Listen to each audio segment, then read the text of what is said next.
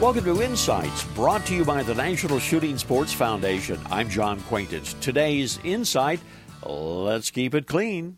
You know, an awful lot of shooters neglect to swab their rifle bores with any frequency. You're guilty of it. I'm guilty of it.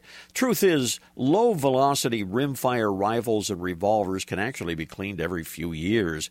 If the firearms are kept oiled and occasionally inspected for rust, they're pretty much good to go without swabbing the bore.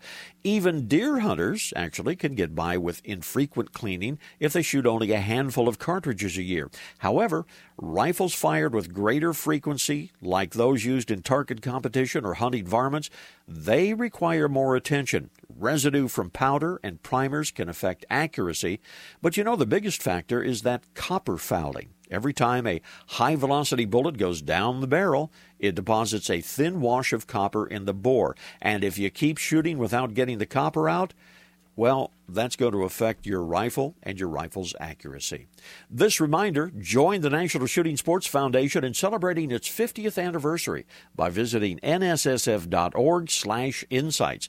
Lots of information about the shooting sports and a chance to win a $500 shopping spree in NSSF's 50th anniversary sweepstakes. Check it out. This is John Quaintance.